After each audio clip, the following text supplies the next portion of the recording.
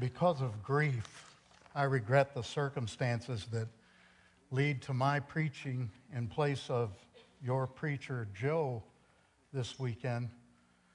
But at the same time, I'm honored to help Joe, and it's always a blessing to worship with you. The passing of Joe's dad, Dick Williams, is the passing of someone I admire, respect, and love. And though I know Dick's going to be with Jesus is something that he's actually longed for all his life, and especially in more recent days with his physical decline, we grieve his absence from among us, and at the same time we rejoice that he's in the presence and the tender care of Lord Jesus. And I'm also very grateful for you, New Life, as a church family, because I know you are and will be a source of strength to Joe and his family. And this morning, above all else, we want to give thanks to our almighty, loving God who provides us hope even in the face of death. And he does that through the sacrifice of Jesus and the resurrection of Jesus from the dead that we've been singing and praising God for this morning.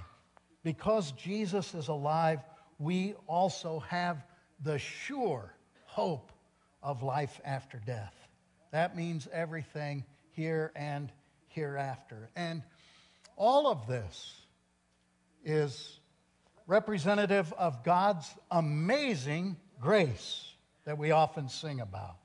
And that's what I want us to focus on together this morning, the amazing grace of God. Like the song says, amazing grace. How sweet the sound.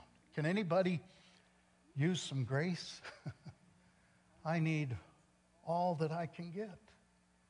And a huge element of God's amazing grace is that he would ever even save us in the first place.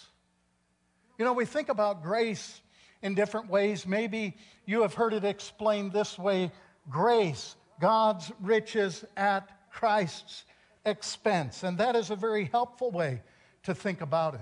We can define it as undeserved favor, or the blessing from God upon us that we could never earn, that we could never deserve, but out of his great love, he gives it to us. Like Romans 5:8 says, God demonstrates his love for us in this: while we were still sinners, Christ died for us. Amazing grace. But wait, at the risk of sounding like a late night infomercial,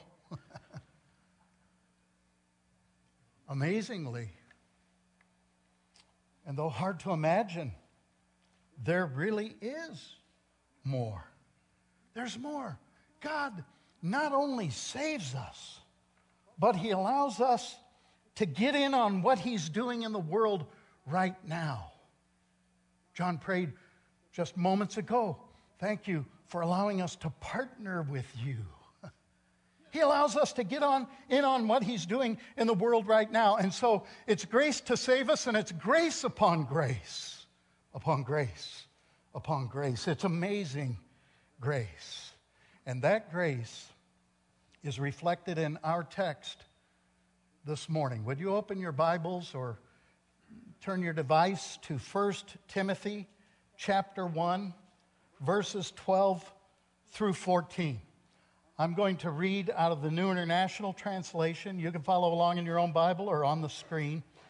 The Apostle Paul is given testimony, and this is what he says, inspired by the Holy Spirit. I thank Christ Jesus our Lord, who has given me strength and considered me trustworthy, appointing me to his service. Even though I was once a blasphemer and persecutor and a violent man, I was shown mercy because I acted in ignorance and unbelief. The grace of our Lord was poured out on me abundantly, along with the faith and love that are in Christ Jesus. Indeed, truly, it's amazing grace. And what I'd like to do for a few minutes this morning is just to explore this amazing grace from God by focusing on verse 12. Now, verse 12 is going to be on the screen for us throughout the message. And it's kind of curious. When you look at verse 12, the actual word grace doesn't even appear in it. But the amazing grace of God runs through and through verse 12. So we're going to focus on this. And since it's on the screen, why don't you just read it aloud with me one more time? I thank Christ Jesus our Lord, who has given me strength, that he considered me trustworthy, appointing me to his service. Now, I'm going to give you a little assignment during the message. If you're able to do this, I'd like you to just try and memorize that verse. If you're able to. Now, I'm getting older, and my memory is not what it used to be. And so, just do what you're able to do. But I'd like us to get this imprinted in our minds so that it stays in our hearts. And you'll have the opportunity in the course of the message just to keep looking at it, and maybe you can memorize it, maybe not. I'm the last of 7 kids. There are 6 of us still living. We have a thread on the WhatsApp, so we can keep in touch with each other on a daily basis. And I sent them a meme yesterday. I'll bet some of you will be able to identify with it. It says, "My kids keep laughing about my poor memory. They won't be laughing at Christmas time when there are no eggs under the tree." So maybe you feel a little bit like me that way. But do what you can, and let's have the Word of God penetrate our minds and hearts today. And to help us do that, we're going to use the computer that God has given to every single one of us. The amazing brain that he has given us. And I want you to picture grace based on verse 12 in your mind. And with our minds, we'll kind of just create our own PowerPoint slides for the message today. And here's the first slide. I want you to go to the keyboard of your mind, and I want you to locate the caps lock button and punch it. And then I want you to peck in these letters with me, capitalized, G-R-A-C-E. Picture that in your mind. Grace is capitalized, and the reason grace is capitalized because according to verse 12 of 1 Timothy 1, Jesus has an appointment for each one of us. He has appointed us to his service, you see. Jesus appointed Paul to his service. I thank Christ Jesus, my Lord, who's given me strength and considered me trustworthy and appointing me to his service. Paul had been set apart. And what Jesus did for Paul, he actually does for everyone who comes to faith in him. He sets us apart for service to him. And this course is throughout the New Testament, but I don't suppose it's spoken of more clearly anywhere than in the book of Ephesians in chapter 4. In Ephesians chapter 4, it talks about what life is like when you're a member of the body of Christ. And in speaking to believers, the writer of Ephesians, inspired by the Holy Spirit, says, "But to each one of us, grace has been given as Christ apportioned it." Jesus does this for each one of us. And he does so out of his grace. Now, Ephesians goes on to talk about the work of Christ descending from heaven, ascending back to the heavens. In verse 10, it says, he has ascended higher than all the heavens in order to fill the whole universe. And then speaking of Jesus, it says in verse 11 of Ephesians 4, it was he who gave some to be apostles, some to be prophets, some to be evangelists, and some to be pastors and teachers to prepare God's people. That's all of us, every single one of us, to prepare God's people for works of service so that the body of Christ might be built up. See, everybody is somebody in Christ's body. You matter. And he has set you apart, appointed you to serve him in some way or another. I like the way that Peter puts it in his first epistle when he's writing to Christians. He says this in 1 Peter chapter 2, verse 9. He's reminding them of their identity in Christ. And he says, but you are a chosen people, a royal priesthood, a holy nation, meaning set apart, a people belonging to God. And here's the purpose: that you may declare the praises of him who called you out of darkness into his marvelous light. Isn't that a wonderful thing? Jesus appoints us to serve him. Maybe you've heard it described this way. When you come up out of the waters of baptism and step out, you step in to ministry. You step in to a life of service. That's what Jesus has in mind for us, so that the body of Christ might be built up, so that the message can be proclaimed, so that those who are still in darkness could see this light and step into it themselves. It's a wonderful thing, isn't it? And God lets us get in on that. We don't deserve that honor. It's a privilege. In fact, there are all kinds of reasons why he wouldn't set us apart to it. But he does anyway. Even though we don't deserve it. That's called grace. That's why grace is in capital letters. And that's why this morning, like Paul, we can all thank Christ Jesus our Lord. That he wants to use us in such a way. Well, back to the keyboard. I want you to move that mouse so you can highlight that word grace that's capitalized, okay? And then I want you to find the icon that you can click on, and boom! Now that word grace that is capitalized is in bold letters. Grace is in bold letters because, and this kind of blows me away, really. Hard to even talk about. But grace is in bold letters because not only does Jesus appoint us to serve him, but he considers us trustworthy to do the work. I thank Christ Jesus, my Lord, who has given me strength, considered me trustworthy, appointing me to his service. It's really valuable for us to stop and think about the Apostle Paul testifying in this way, because when Paul was called, when Paul was sought out by Jesus and counted trustworthy to do the important work that Jesus had in mind for him to do, Paul had absolutely zero track record as a Christian. And you know that if you're familiar of how he was called by Jesus. In our primary text, Paul talks about his former life, a blasphemer, a prosecutor, a violent man. And you're probably aware of the fact that Paul the Apostle had formerly been known as Saul of Tarsus before he came to Christ.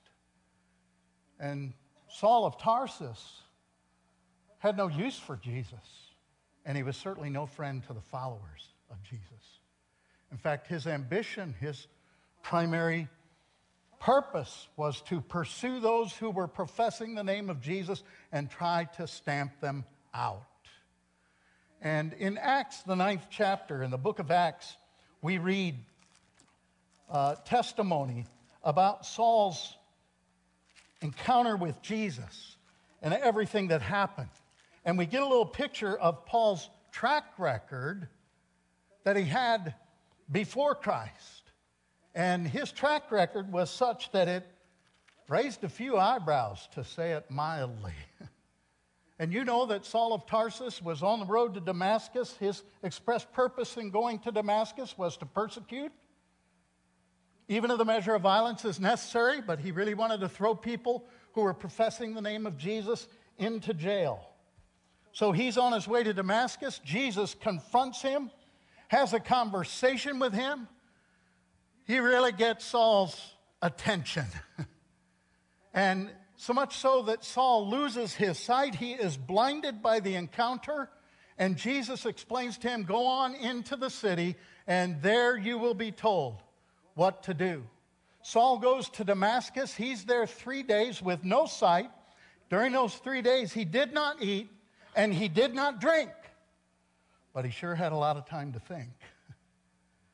And he had a lot of time to pray. And God, in his sovereign providence, selects a believer by the name of Ananias in Damascus, and he has an encounter with him. In Acts chapter 9, verse 10, in Damascus there was a disciple named Ananias. The Lord called into him in a vision. Ananias, yes, Lord, he answered. The Lord told him, go to the house of Judas on Straight Street and ask for a man from Tarsus named Saul, for he is praying. In a vision, he has seen a man named Ananias come and place his hands on him to restore his sight. I don't know about you, but I tend to think I would have been a lot like Ananias. Because the text continues, Lord, Ananias answered, I've heard many reports about this man and all the harm he has done to your saints in Jerusalem. And he's come here with authority from the chief priest to arrest all who call on your name. See what I mean? No track record as a Christian, and his track record as a non-believer raised eyebrows. But God called him anyway, and that's why Jesus says to Ananias, the Lord said to Ananias, go. This man is my chosen instrument to carry my name before the Gentiles and their kings and before the people of Israel. Do you see the grace here? Nothing commended Paul. Nothing commended Saul for this work and for this transformation into Paul, the apostle. But God chose him anyway. No wonder in 2 Corinthians chapter 4, verse 1, Paul's contemplating his ministry and he says, since through God's mercy we have this ministry, we do not lose heart. Boy, he was resolute to serve the Lord faithfully. He understood his own unworthiness. You go back, if your Bible's still open, to our primary text in 1 Timothy 1, beyond 12 through 14, Paul testifies this way. Here's a trustworthy saying that deserves full acceptance. Christ Jesus came into the world to save sinners, of whom I am the worst. But for that very reason I was shown mercy, so that in me, the worst of sinners, Christ Jesus might display his unlimited patience as an example for those who would believe on him and receive eternal life. And then Paul breaks into doxology. He can't help it now. To the King eternal, immortal, invisible, the only God, be honor and glory forever and ever. Amen. Yeah, because of his amazing grace to us. I grew up in the church, and my dad was a very good singer. He had a great singing voice. I think he was gifted in that way, and he would sing songs of praise to the Lord in the assemblies when we would come together often. And so I've heard these songs over and over, and they're in my mind and burned into my heart. And one of them is an old hymn that some of you will recognize here. And first of all, relax. I'm not going to sing it because I don't want to clear the room. But I do want you to hear the lyrics. I am not worthy, the least of his favor, yet Jesus left heaven for me. The Word became flesh, and he died as my Savior, forsaken on dark Calvary. I'm not worthy. This dull tongue repeats it. I'm not worthy. This heart gladly beats it. Jesus left heaven to die in my place. What mercy, what love, what grace. See, it's amazing grace, isn't it? Because if we're honest with ourselves, we understand our own unworthiness. We know that our records would raise a few eyebrows too. But in his grace, God deems us, He considers us, He counts us trustworthy to do this work to which He has called every single one of us. And He's the initiator of all this. It's His doing, not our own. There is nothing we could do to qualify ourselves, but He extends Himself to us out of His love and His grace, and He wants to use us, no matter our past, no matter whatsoever. It is amazing grace, and like Paul, we can consider where we come from. We can consider our inglorious past, and we can marvel that God would give us a vote of confidence and consider us trustworthy to do this work. And I am so, so thankful for that. And if God considers us to be trustworthy, doesn't it make you want to be trustworthy? I really do feel that way about it. So grace is pictured in our minds, capitalized, because He appoints us to ministry. It's in bold letters because He considers us trustworthy. And once more now to the keyboard. Go in there and use the highlight again. Highlight, capitalize grace in bold letters. And once you have it highlighted, find the icon where you can hit it and underline it. Grace is in caps, and it's bold, and it's underlined. It's underlined because Jesus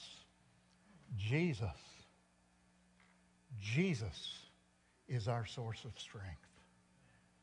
I thank Christ Jesus, my Lord, who has given me strength, considered me trustworthy, appointing me to His service. Jesus is our strength. See, God's not only the initiator of all this, He is the enabler in every positive sense of that term, meaning that it's His strength, His power, not our own. And that frees us up. That actually blesses us in many, many ways. One way it can bless us is that it can give us courage. We can be encouraged, an infusion of courage. There are a lot of people when it comes to serving the Lord or being obedient to Him and proclaiming the gospel and sharing it with others, declaring the light so that people can see the marvelous light of God and step out of the darkness and being part of the body and actively involved in acts of service that will help build the body up. There are a lot of people who think about all that and they say, oh man, I don't think I can do it. I don't think I can live the Christian life. I don't think I can live the Christian life of service. I'm not sure that I can be faithful to the claim that God has on my life. I'm not sure that I can be trustworthy to carry it out. And may I be blunt? If you wrestle with that from time to time, I'll just be blunt and tell you, you're right. If you're just thinking about, I don't think I can. If we try to do it on our own, we are destined to fail. Destined to fail. But if we will look to God in faith, counting on His grace, we cannot fail.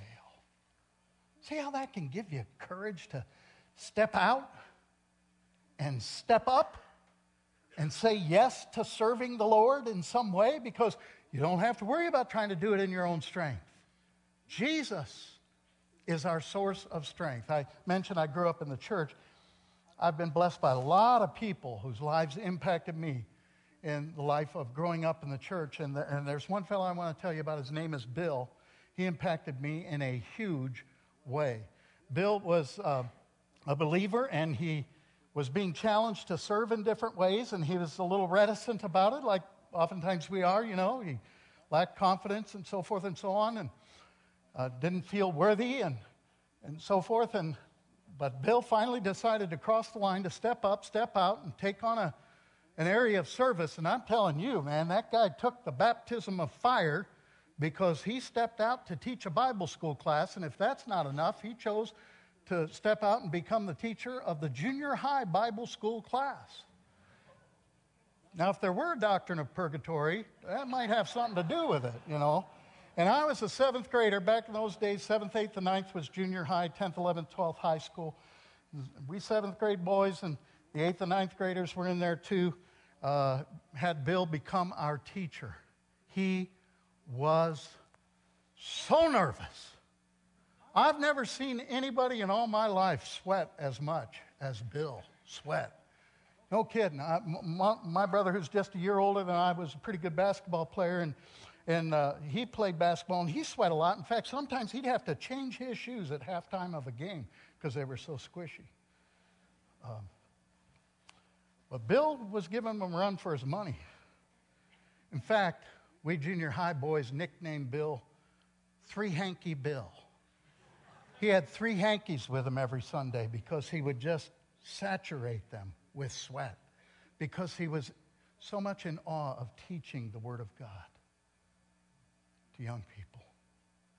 And we're just kids, you know. We were always glad when he got the 3rd hanky out because that meant it's getting close to being over now. That's bad, I know. But hey, we were junior hires. Come on. And he taught. And he taught. And he himself was being transformed by the power of God and the Word of God in his own life. And we watched him grow, and it was contagious to us. And 7th grade, 8th grade, 9th grade. Bill, before our very eyes, is becoming more and more like Jesus. And when we hit 9th grade, since we were the boys who he started with, he talked to the Bible school superintendent, and at his request, Bill was able to move on and become the teacher of the high school class.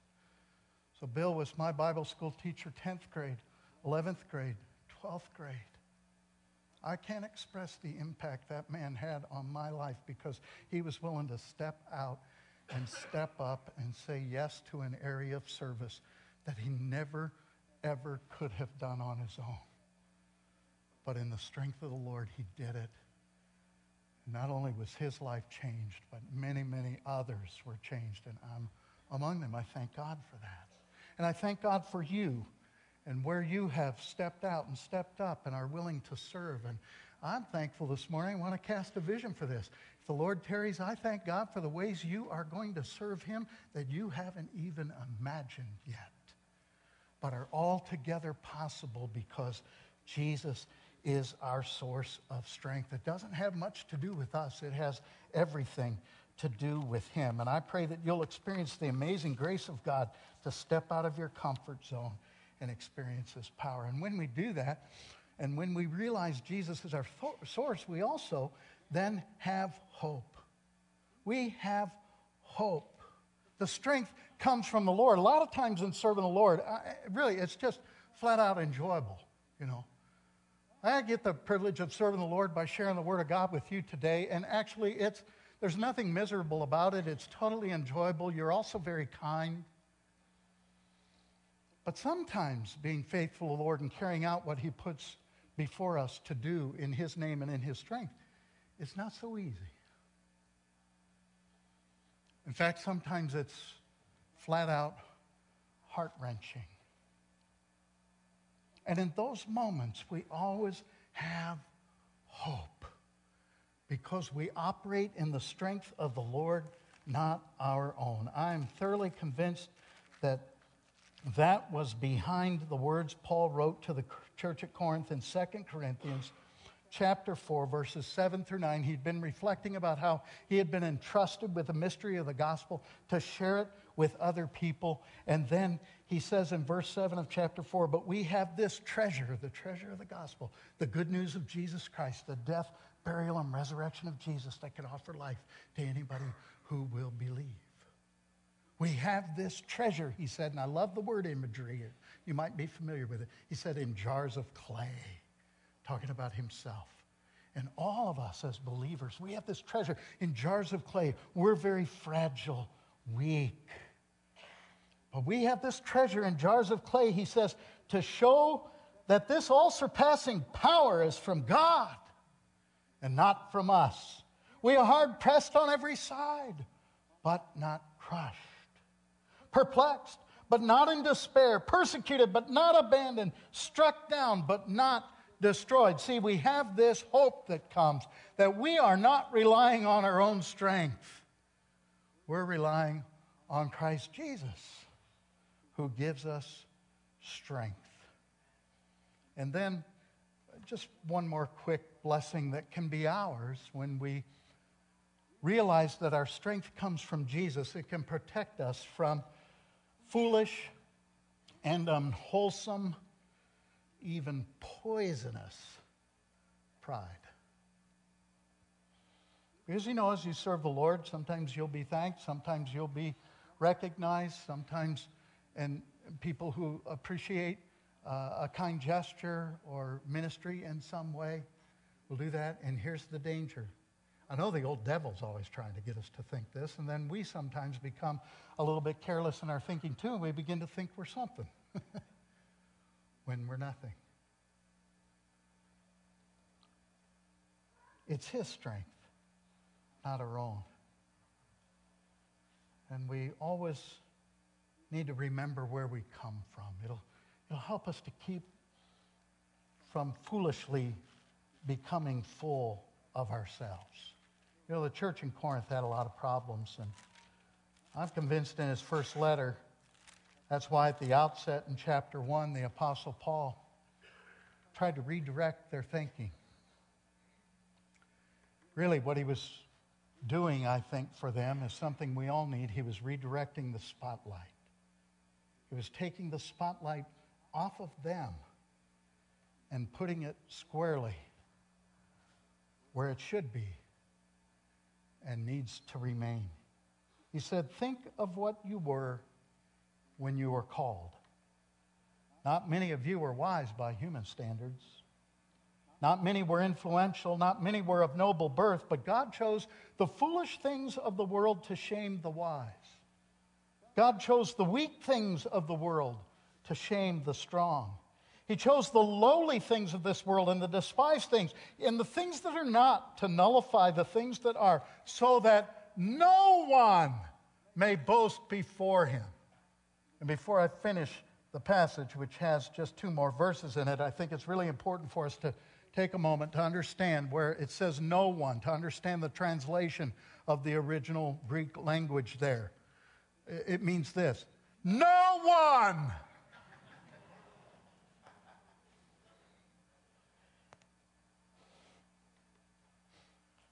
It is because of Him that you are in Christ Jesus, who has become for us wisdom from God. That is our righteousness, holiness, and redemption. Therefore, as it is written, let him who boasts, boast in the Lord. That's where the spotlight always belongs. And God is doing some amazing things and pouring out blessings here in the life of this congregation. And I'm thankful that you are careful to keep the spotlight right where it belongs. Amazing grace. I like the way Eugene Peterson renders the thoughts of Paul from what has been our primary text this morning. Eugene Peterson renders verses 12 through 14 this way in The Message. I'm so grateful to Christ Jesus for making me adequate to do this work. He went out on a limb, entrusting me with this ministry. The only credentials I brought were invective and witch hunt and arrogance.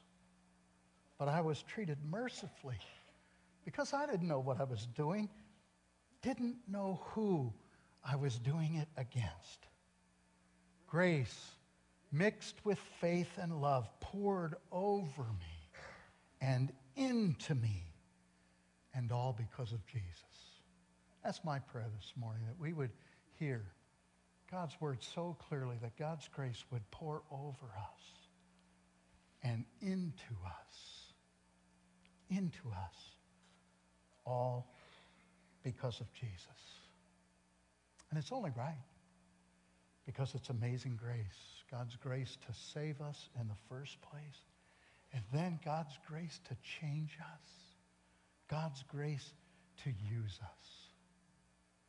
I am a fan of Rich Mullins' music, especially his lyrics, and I love one of his songs called If I Stand, and particularly these lyrics. If I stand, let me stand on the promise that you will pull me through. And if I can't, let me fall on the grace that first brought me to you. Oh, let's respond in our hearts this morning to the amazing grace of God. And as we celebrate the amazing grace, let's respond in gratitude, humility, and surrender to the God who calls us to salvation, the God who appoints us to his service, the God who considers us trustworthy, and to Lord Jesus, who is our source of strength.